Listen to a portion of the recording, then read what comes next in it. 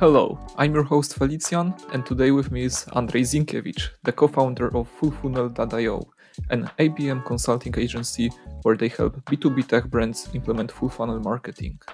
In this episode, you will learn how the buying cycles in enterprises look like, why sales and marketing have to be aligned to grow business, and how you can align those two words. Andrei, welcome to the show. I'm very happy to have you here. Yeah, happy to chat with you. So let's dive in. Yeah, we have a pretty interesting topic. So please tell me, what should every B2B leader know about the buying cycles in enterprises? How is it different from selling to smaller businesses? Yeah, so the first thing that you need to understand is the complexity of enterprise sales. When you are selling to SMBs, let's say you mentioned small companies, right? Even selling to small businesses comparing to mid-sized businesses is already different. So when you sell to small companies, in most cases, you are dealing directly with the decision maker. So you can reach out and this person wears multiple, hats doing the research, making the decision, etc. So when you're selling to mid-size, sometimes you might be dealing with two people, right? Let's say traditionally, if you're selling to tech companies and you are selling tech product, you might be dealing with CEO and CTO, right? Or maybe with somebody who is dependent on what department you are targeting, somebody who is leading that department, like CMO, CRO, etc. Doesn't matter. So the difference comes when you start selling to enterprises. And the truth is that inside enterprise company like Coca-Cola, for example, or Yeah. Procter and Gamble, you have multiple departments. First of all, you have different branches. Then you have different departments. And every single department should be considered as a small unit, right? For you, every single department should be treated as one new account.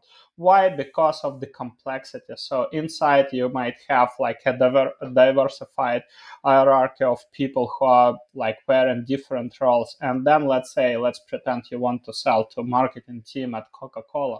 Then you have brand managers, you have CMO, you have VP of marketing, you have product marketers, etc., head of trade marketing, merchandising, etc. So you can, when you dive deeply, you see that it's like really diversified company inside company, right? And you can't reach out just to VP of marketing because this is a person usually in most cases that just does the managerial role, is not involved heavily into execution, right? So in most cases, even if your product, let's pretend your product might be helpful and valuable for Coca-Cola, for this company, right? The decision maker either will ignore your message if they have no clue who are you, right, what your product does, etc. They simply are not aware of your brand. Or let's say if there was some connection engagement earlier, they usually send it to other people inside the department, inside the unit. So you'll be dealing with so-called champions, influencers, and blockers, right? So this is the typical buying committee structure. You just need to accept the fact that there are four standard roles.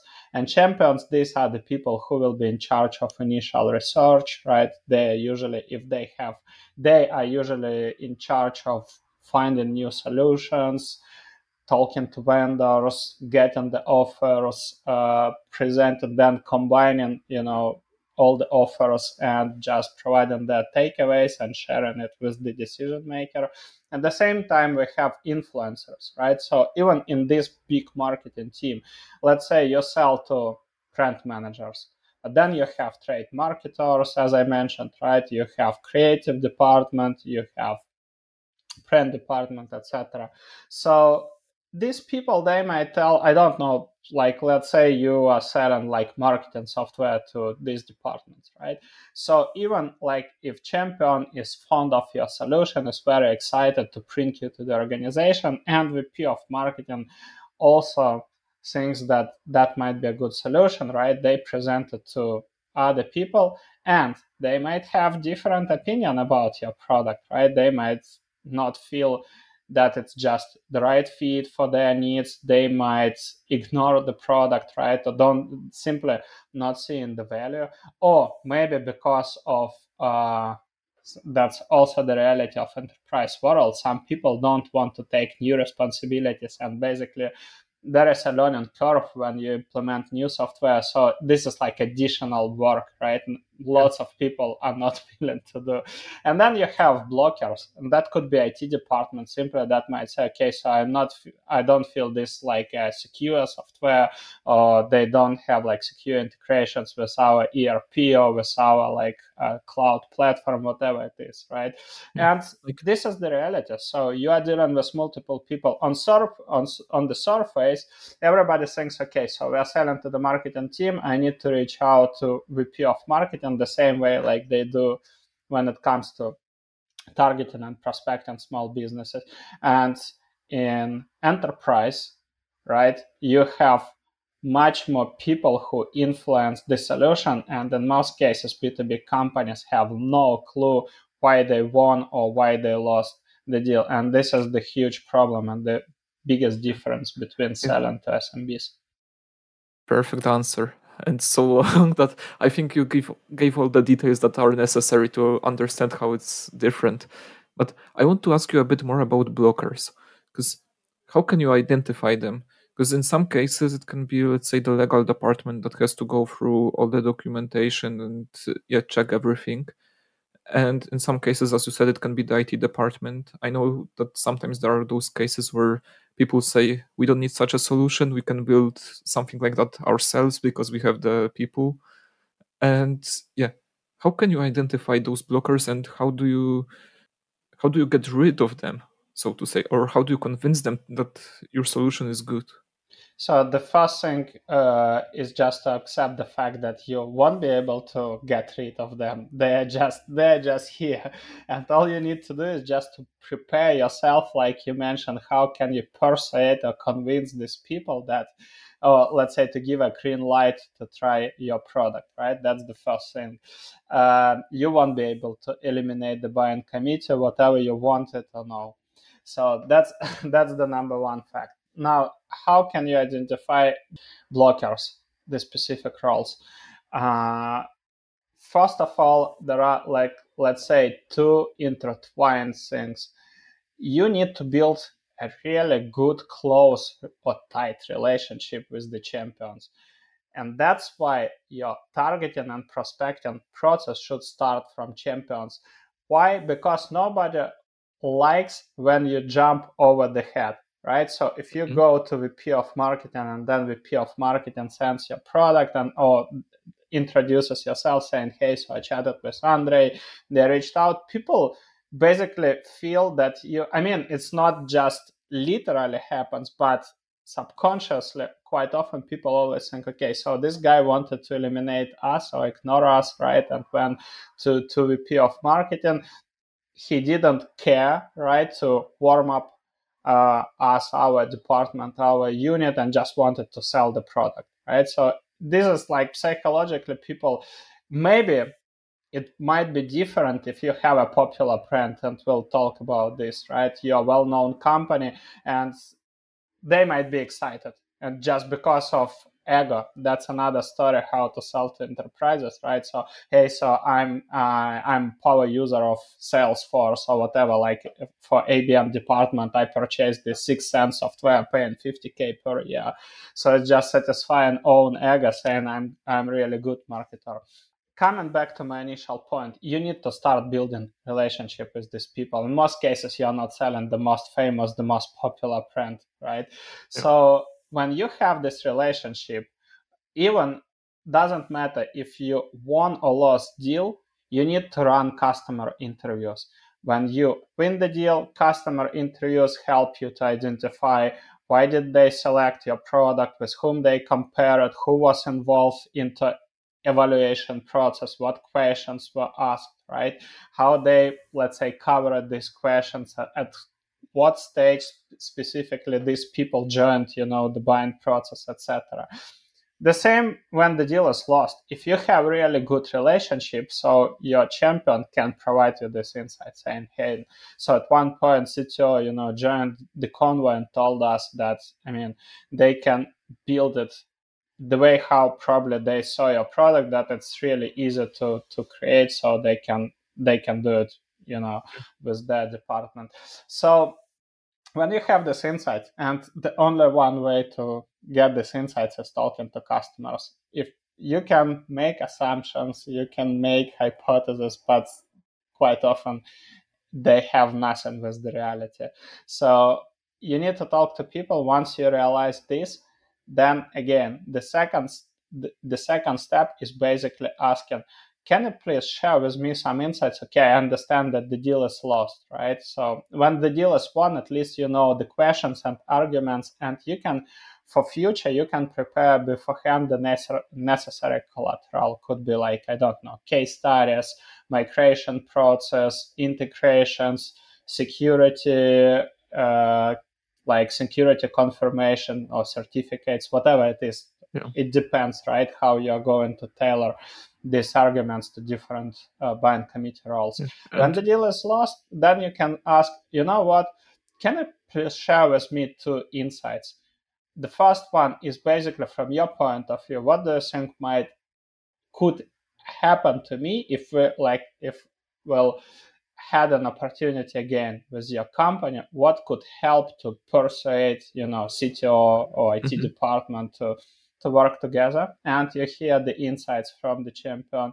And the second question is, because still you purchase the software, right?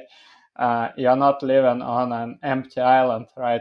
That is where nobody buys nothing. So you still purchase software, you still purchase services, right?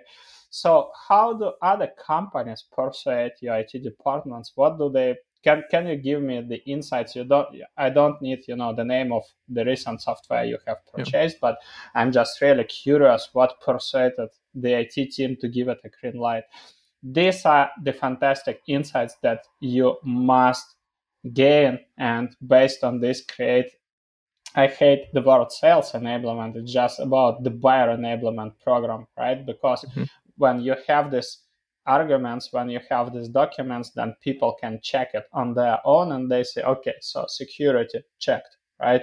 Integrations checked, whatever. They have everything on the plate, basically. Yes, exactly. So that's the point. So this is the way how you can do it. Who should run those customer interviews? Should it always be marketing, or can sales also do it, or customer success, or someone else? Well, honestly, it really depends on the company structure, right? If you already have client success team, then I highly recommend client success team to do this and then share the insights with marketing and sales. But then these teams should be integrated, right? I don't believe in siloed like teams, marketing, sales, client success. For me, this one revenue team that focuses on different areas of the entire buying process. So that's the point. If marketers, and not if, I always highly recommend marketers to join time to time client success calls and sales calls as well, to listen, to hear, to understand the challenges, the struggles, basically to understand buyers better, to understand the hurdles your sales team faces, right? And thinking about, okay, so this was the objection, or this concern was raised during the conversations. How can I help my sales team to overcome this objection in future, right?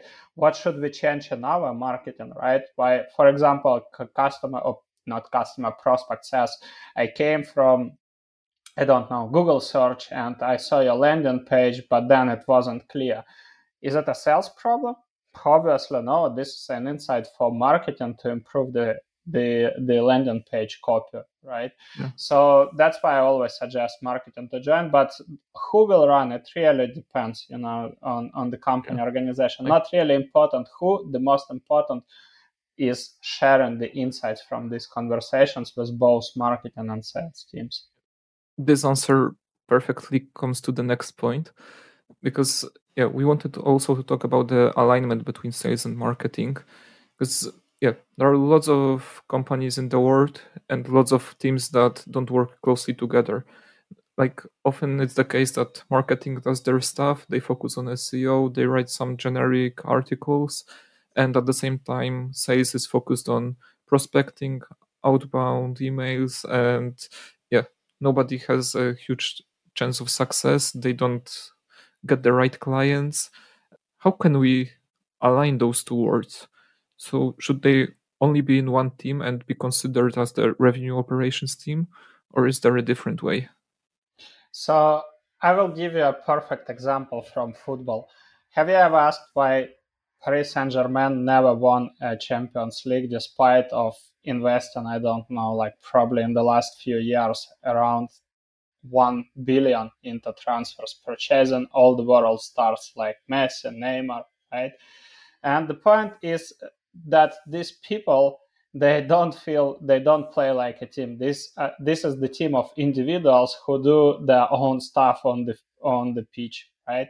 And the same happens to business when marketing and sales is sealed. Imagine like you tell defenders, okay, guys, so your goal is just to get the ball, tackle the ball, and then throw it somewhere. For forwards, your goal is just to score the goal, right?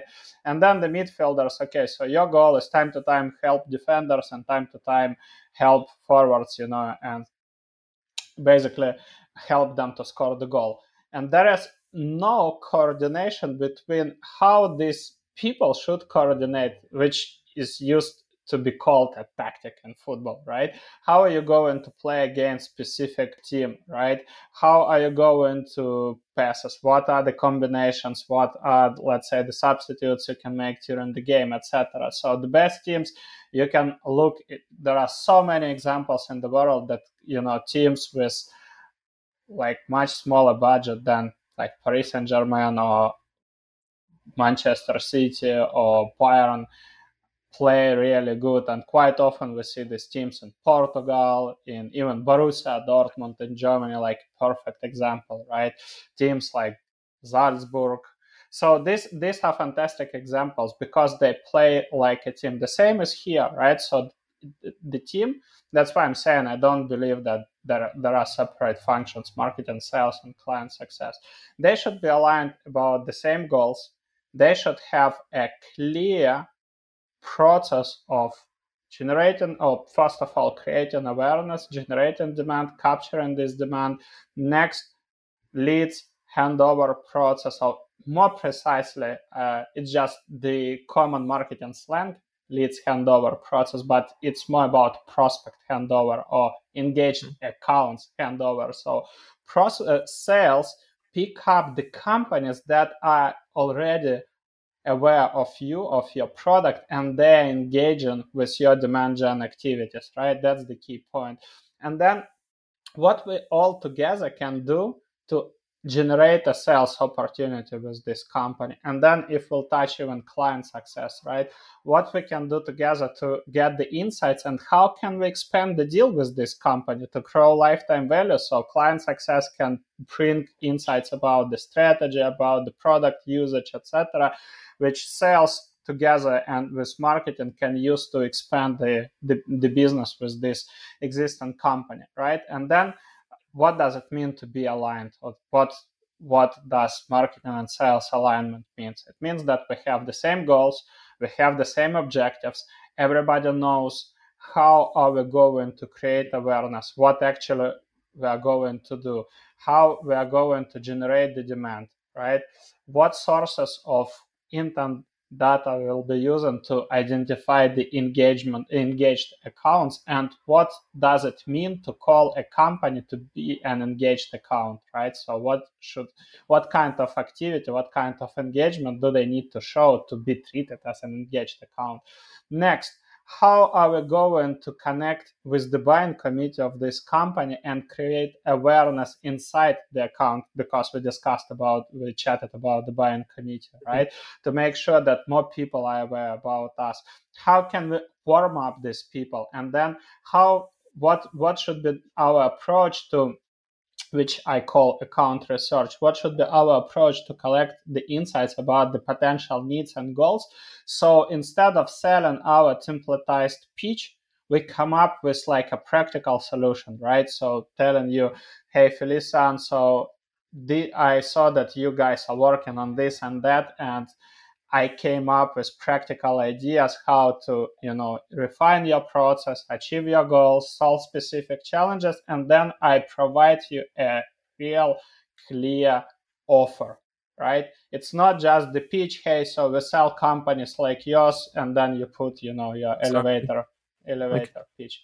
So these are the main points, right? And just to simplify it, the alignment should be on the goals, on the objectives, and on the playbooks you are going to use all together. So you avoid conversations about leads quality, etc. Obviously, it requires also alignment on account qualification, on ICP, including account qualification, right? List of criteria that tells us, okay, this account is a good fit, this company is a bad fit.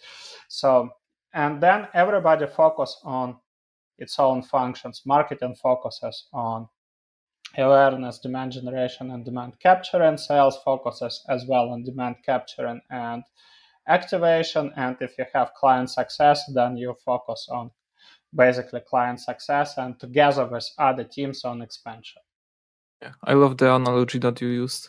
It's it's perfectly shows that it's a team sport and you have to know where to play. Because when you were selling to the transport and logistics industry before and now you want to tap into the energy sector, it can be pretty difficult and you have a much bigger chance to go into other transport and logistics companies because you have those case studies, you know them much better, your sales team knows how to sell to them, and you have already content built around it. So when you approach them, it's much easier and you don't have to start from scratch. But you have to have that clear goal and you have to know who's your ICP, reach those people, and yeah, basically convince them that you're the one that knows how to solve their problems. Yeah, is there something like a framework to align those two teams? Because yeah, setting up the ICP and setting up the goals is one thing, but I believe a big part is also communication. It's So not even the framework, like you said. So it's just a communication about these things, right? And this communication includes the review of the things like I mentioned: goals, objectives, ICP, account qualification, disqualification criteria. Review the entire full funnel program, right, from awareness until the end, and mapping out the resources. So I do this.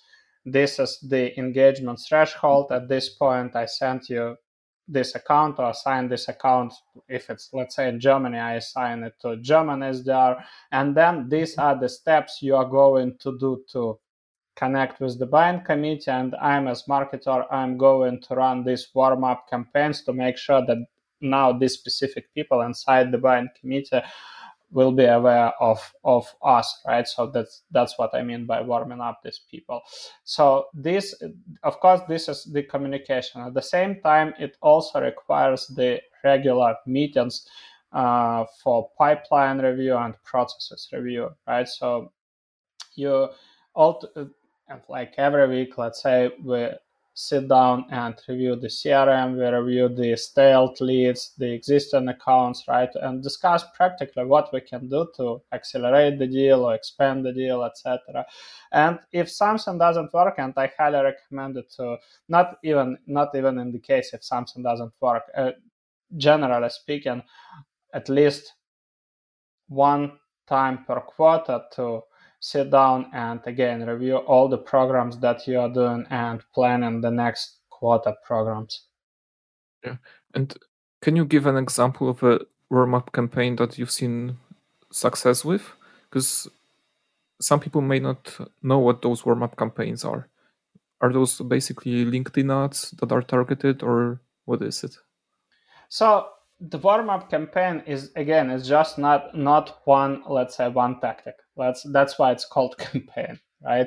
It includes multiple activities by itself. So we can break down warm-up campaign into four categories, and then you can combine the different tactics from these four categories. So category number one is the content collaboration. So you can do multiple ways. You can connect with the buying committee members and ask them for the quote, let's say for your blog post, or basically featuring them in the blog post. If you run the podcast, you can invite them to become guests on your podcast. If you are hosting virtual or offline events, you can invite somebody from their team to give a talk, right, and even give a keynote. So that's a fantastic opportunity to connect with people, get acquainted personally. I believe, just to mention, I believe that these warm-up campaigns make sense only to tier 1 and tier 2 accounts. Companies with the highest or the medium revenue potential, it makes no sense to do it for, let's say, for the companies with the smallest revenue potential. And honestly, I don't believe that ABM stands for one to many. It's just a lazy excuse for not doing appropriate demand generation program. So the first category is the, as I mentioned, so these different content collaborations, right? The second one is event collaboration, and it could be like private one-to-one workshops to a specific department, right? Depending also on the goal of the campaign. If you are doing the expansion, it could be like a private offline event where you invite the champion from the unit that you had a case study, and then this person, shares own experience, the results, and you present how another unit or how another branch, let's say another country, can use your product with like specific, like very detailed proposal, right? Could be again joint webinars or joint events, so this sort of things. Next one you can definitely use, but not use alone. You can use paid channels, you can use ads and target these people with could be retargeting ads in multiple formats, so content and then retargeting with use cases, case studies, could be conversational ads, for example, on LinkedIn, right? But I don't, why I'm saying you can't leverage paid alone, because the truth, most people, especially in the enterprise world, they don't hang out on the channels which we use to to prospect, to target them with ads. The truth is, the reality is that most of the day they sit down in Microsoft Teams or in their in-house ERP that we can't cover with our display ads. They sit in Microsoft Teams, right? They sit in the email or Outlook, etc. They might be listening to Spotify, and we are not able to reach out through these channels. So as an amplification, absolutely yes, but as a standalone warm-up tactic, it will always fail. So these sort of things. And finally, the social engagement. It's all about commenting the posts. And sometimes people say, hey, but what if they are not sharing content? The reality is that the majority won't post anything. So, but quite often they engage with their peers, with their colleagues, right? And then you can join the conversation, the thread. You can start, chatting in the comments, and then move the conversation from comments to private messages. You can tag time to time them in your posts, or maybe not tag if you are publishing. And thought leadership, one of the most successful, or not successful, but one of the key pillars for successful thought leadership, for successful demand gen programs, right? So you can share some content with them. This is basically the perfect way to build visibility, right? At least to attract attention. So, and your goal when it comes to warm up, so basically I believe now it becomes clear, right? Your goal is to define what specific tactics from these four categories, as I mentioned. So content collaboration, event or content engagement, event engagement, social engagement, and paid ads, right?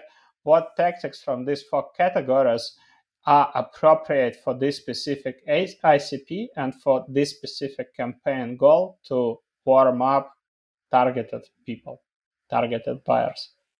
It's a great explanation. Thank you for that.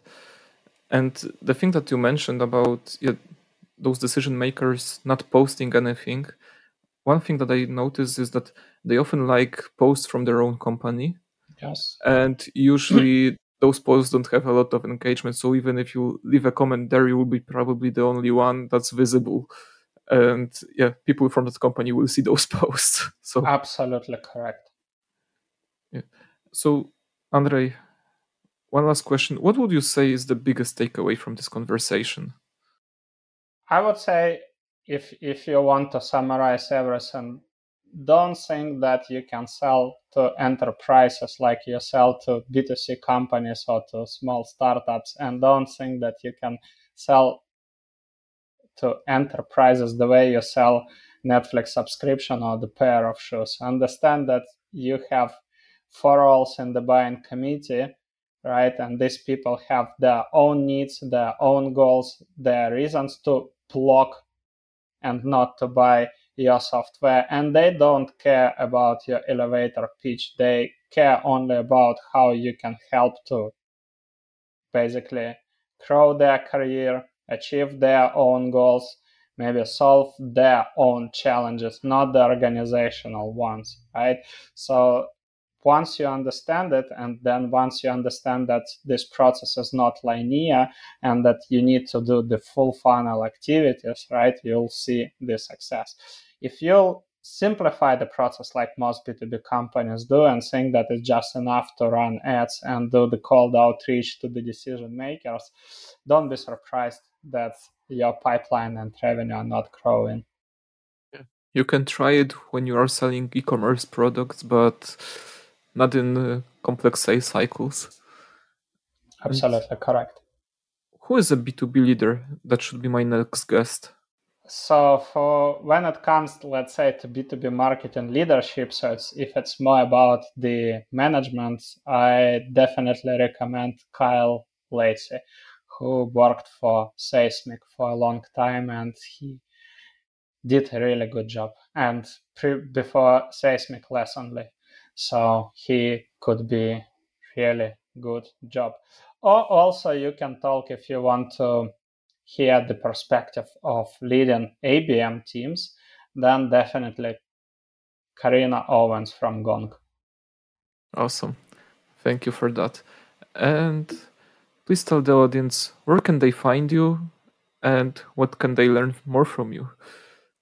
It's just pretty easy. You type our brand name, fullfunnel.io, and you arrive to the right place, or type Andrei Zinkevich. You'll find on LinkedIn only one bold guy with that full name. Like, if you want to learn about ABM, make sure to follow Andrei because yeah, he basically shows you what you have to do to land such deals, and he does it every day. So yeah, it's stupid not to follow him. So Thank you. Andrei, thank you for being a guest on the show. Thanks again for inviting me. Happy to chat with you. Thank you for listening to this episode of Be a B2B Leader. If you liked this episode, make sure to leave a review in your favorite podcast app. Also, if there is something you would like to learn, let me know.